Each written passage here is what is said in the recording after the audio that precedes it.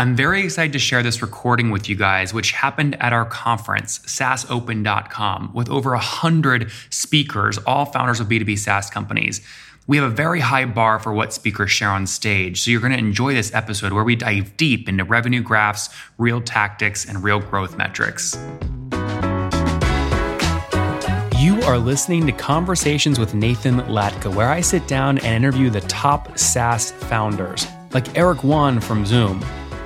If you'd like to subscribe, go to getlatka.com. We've published thousands of these interviews, and if you want to sort through them quickly by revenue or churn, CAC, valuation, or other metrics, the easiest way to do that is to go to getlatka.com and use our filtering tool. It's like a big Excel sheet for all of these podcast interviews. Check it out right now at getlatka.com. Thank you. Before I get started, WeSpars actually had a huge announcement that we made this morning that I wanted to share with all of you, which is that we became a certified B Corporation. It's been a very long process. We had to convert to being a public benefit corp and then go through a rigorous evaluation on environmental, social, and very apropos this week, governance factors and how we manage. If you don't know what it is and you're interested in learning more, I'm around at lunch and can tell you, because converting and becoming one is actually a great process. But now let's talk about psychological safety. Over the next 20 minutes, I am going to tell you what it is, why it matters. I'm going to share with you our own experience of measuring it, which means you're going to get to see some gory details of what our employees said made them feel safe or not in our workplace. And then we'll share what we have learned when we've done this with 2 other technology companies who are our clients. Much bigger companies, but still fascinating, and things that you can take away from why you would want to start measuring this now to improve your culture and your performance. So first of all, just to give you a sense, we are about a 4 million ARR company. We started measuring when we were about a $2 million company. It has been transformative in a lot of different ways. So let's start with first what it is, why it matters, and how you measure it.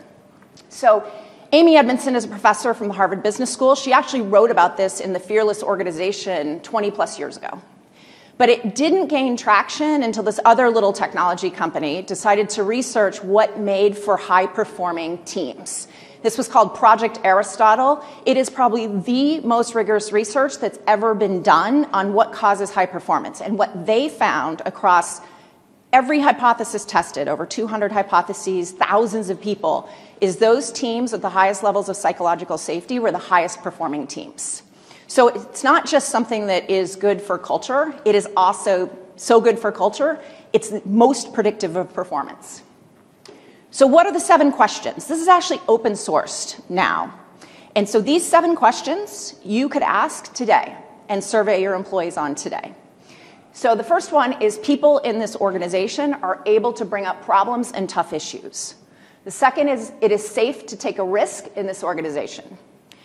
The third is, it's difficult to ask people for help in this organization, and you have to strongly agree or strongly disagree.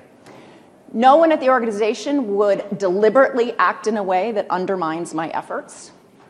Working with members of this organization, my unique skills and talents are valued and utilized. If I make a mistake, it is often held against me. Or people in this organization sometimes reject others for being different. And so you're asking people to agree or not on, you can use a 5-point Likert scale or a 10-point Likert scale. So I'm going to show you what happened when we did it. So first of all, the thing we were really strong on was not having people feel like they could bring their whole self to work. And it didn't matter their background, it didn't matter anything, they felt welcomed and they didn't feel like they were rejected. Our biggest weakness was that it was difficult to ask people for help. Now, what's most interesting about this is obviously what do you do when you get this data, but it's really important to also ask for the verbatims around this, because what I'm going to show you are some quotes. So we did it on a 10-point scale. So you see we had a little couple outliers who were neutral on this question, but most people strongly agreed that they're not rejected for being different. Everyone is accepted. I haven't been in a scenario where I felt others rejected, every single place. But there are times I feel I don't fit in. You know, and so you can start to get this kinds of information about, and sometimes what you get back is a little eye-opening. For example, look at the difference in the array. People are having a totally different experience depending on this factor around asking for help. And what it was, it's not difficult to ask for help. It's difficult to get answers in a timely manner. So it wasn't that people didn't ask. It's just that everyone's too busy to actually help much. Sometimes everyone is so busy and I don't want to burden others. And then it falls aside. So how do you then address and create what we realized is we needed to focus on creating a culture of more responsiveness, that it's not enough to say we're helpful if we don't actually respond effectively. And so it started setting KPIs around when somebody asks for help, managing expectations for when they can get back to them. We had to look at some really hard things about staffing. The reality is Nathan loves our revenue per employee metric because it's off the charts, but that's probably because we're a little understaffed. And so we had to put more people in to be able to address some of these questions, particularly in customer success, because you can look at this by team. And it turned out that a lot of the folks who were not feeling supported were on the customer success team. So what did we decide to do? So in addition to what I just mentioned, some other things that we did more broadly. I love that the prior speaker was talking about OKRs, because for us, OKRs was the best way to implement prioritization. And I think that was the other thing we learned. When things aren't prioritized enough, everything feels important, and then nobody knows what to necessarily get back to. So putting in the OKR framework has really helped with prioritization and what it's, and putting requests in the context of OKRs. We actually decided, and we were small at this time, we were 25 people. One of our members of CS hand raised to say, I'll be our first director of people, culture, and impact. And so, you don't normally have a full-time HR culture person in a company at 25. We decided to make that investment, that it was that important to tackle these things. The other thing is that our team is really nice. It's a great attribute, but sometimes they're too nice. And so one of the things that we had to teach people about is this concept called radical candor. And if you haven't done this training in your organization, it's a 4-box model, and what I would tell you is that top left is where we were. Ruinous empathy. And that is when, you have a high relationship, but not being honest with people when they've let you down or disappointed you or didn't get back to you or things like that. And so trying to get folks to move over to the top box where you can say, hey, that really bummed me out when you get back to me on this. That impacted my ability to do Y. And to be able to say that.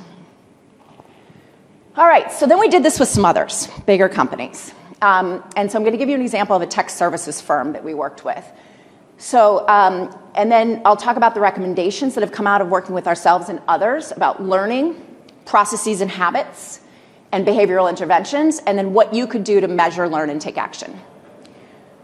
So we did this at a tech services firm, and I was blown away by some of the comments that came back and what we identified. And the head of HR, who's one of the most progressive heads of HR on the planet, said this is the most important work we've ever done in HR because of what we identified. So we identified that there were habits and behaviors with how they socialized that dramatically hurt psychological safety. Around drinking, smoking, other things, always after work when other people need to be home because they have commitments with family or kids or elders. And so it was this culture of if you could drink, smoke, and hang out late, then you fit in. And if you didn't, you didn't. And they weren't offering any other paths towards that. When we looked at it through a gender, race, income, et cetera lens, women felt significantly less safe. And there were a whole slew of comments of what was happening. And it wasn't what I would call overt sexism. It was all the micro inequities and the microaggressions and things like that. There's an example quote right there. This company had been refusing to share their D&I metrics, and that was raised. Just the fact that they wouldn't share and other tech companies were. And so that was raised as something. And then one of the most powerful things, we were able to tell which teams had the highest scores and the lowest scores. So we knew which leaders to do interventions with. So what Dr. Edmondson recommends when we do this is you frame it all as a learning problem, not an execution problem. And to acknowledge we all make mistakes around psychological health. We all say stupid things that we wish we didn't in the moment of being frustrated or rushed or things like that. That happens. And so acknowledging as a leader your own fallibility in this issue is really important. And then asking a lot of questions and modeling curiosity. If you've not watched her TED Talk on psychological safety, I highly recommend it. There's a link there. But what I would tell you that I think we identified is there's a lot more around psychological safety that are around practices and procedures in a culture. And so you need to identify those practices, policies, or procedures that are impacting safety. Things like the informal socializing framework, or even certain policies around or practices around what times meetings started and things like that. Recognize it's a behavioral problem. We all have to go back to kindergarten at some level for psychological safety. It's things like interrupting in meetings or not soliciting people's broad, asking people to speak up and just letting those who feel comfortable jumping in. It's modeling just little micro behaviors. And then radical candor, this idea that it is okay to be direct with people and to criticize them when they let you down, but you've got to work on that relationship. But that being too nice is actually ruinous for a company. So what do you do next? First, just measure it. Just get out there and ask the questions and see what happens. But once you do, recognize you're now on a journey of learning and listening, and that you have to take action, but you need to recognize that you're going to have to take action sometimes on things that are policy and practices first, as well as behaviors. And so over the last 20 minutes, what I think you've learned, hopefully, in this is that psychological safety is a powerful predictor of performance, and now you know the questions to ask and how to measure it. You've seen what happens when one company measures it, and the things that all of a sudden it forces you to reckon with: staffing, behaviors, people, being too nice, being too aggressive, those kinds of things. And then that it can apply in small companies like ours with 30 people. It can apply in one of the organizations we work with has 400,000 employees around the world. So it scales. And all I would encourage you to do is just get started. Thank you very much, and I'm open for any questions now. Thank you, Susan. Questions?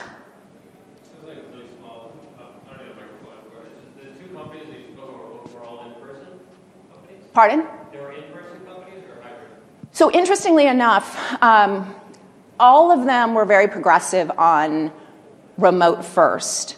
The first company we did pre-COVID. The second company, we actually did it during COVID, which was fascinating. And one of the things that came up is, in fact, the culture had, because of COVID, actually worked much harder to connect people and to improve relationships, to solicit voice of the employee and things like that. And so what actually came out in a lot of the ratings were some of the very positive things that were relatively new in the culture, particularly for remote employees.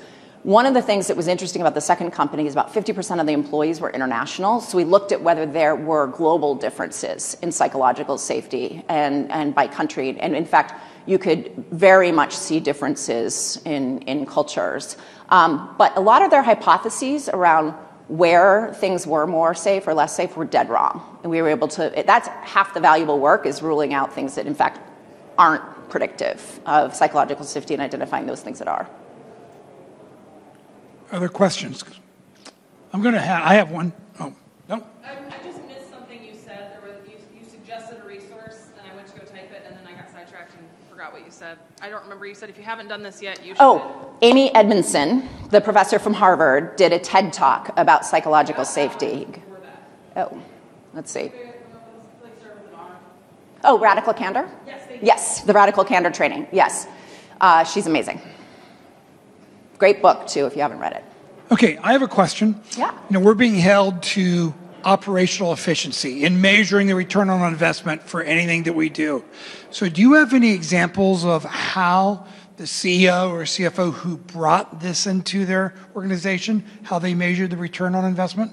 Yeah, so the number one way that you can measure the return on investment for any investments in culture, but particularly psychological safety, is looking at how it changes the ability to attract and retain talent. And so you look at things like your employee net promoter score and how that has changed. You look at how your time to hire is changing, and you look at how retention is changing. And obviously, there's so many things that influence those factors. But one of the things that we're able to do, which I recognize is unique for our customers, is because we're running these inclusive culture programs on our platform, we're able to look at those employees who participated versus those who didn't and see the impact on retention and tell clients about it. So we and our customers are unique in being able to do that, but you can, if you use WeSpire, do that, or if you can, there's other ways to do that. You just need to find the signal through the noise, given so much can impact retention. And what's the frequency that you recommend for measuring that kind of employee satisfaction NPS? Is it quarterly? Is it annually? Yeah, so I'm a big believer that psychological safety shouldn't be measured more than annually, because you need to work pretty consistently to get at the core drivers of psych safety. They're really important factors that can take time to influence. But I think your pulse survey, whatever your pulse question is, like employee net promoter or SAT or something like that, I would recommend either running that monthly or doing some sort of ad hoc, just in time, some segment of your workforce. So that 10% of the workforce gets asked at least once every 30 days or something like that. So you've got kind of a running metric around it.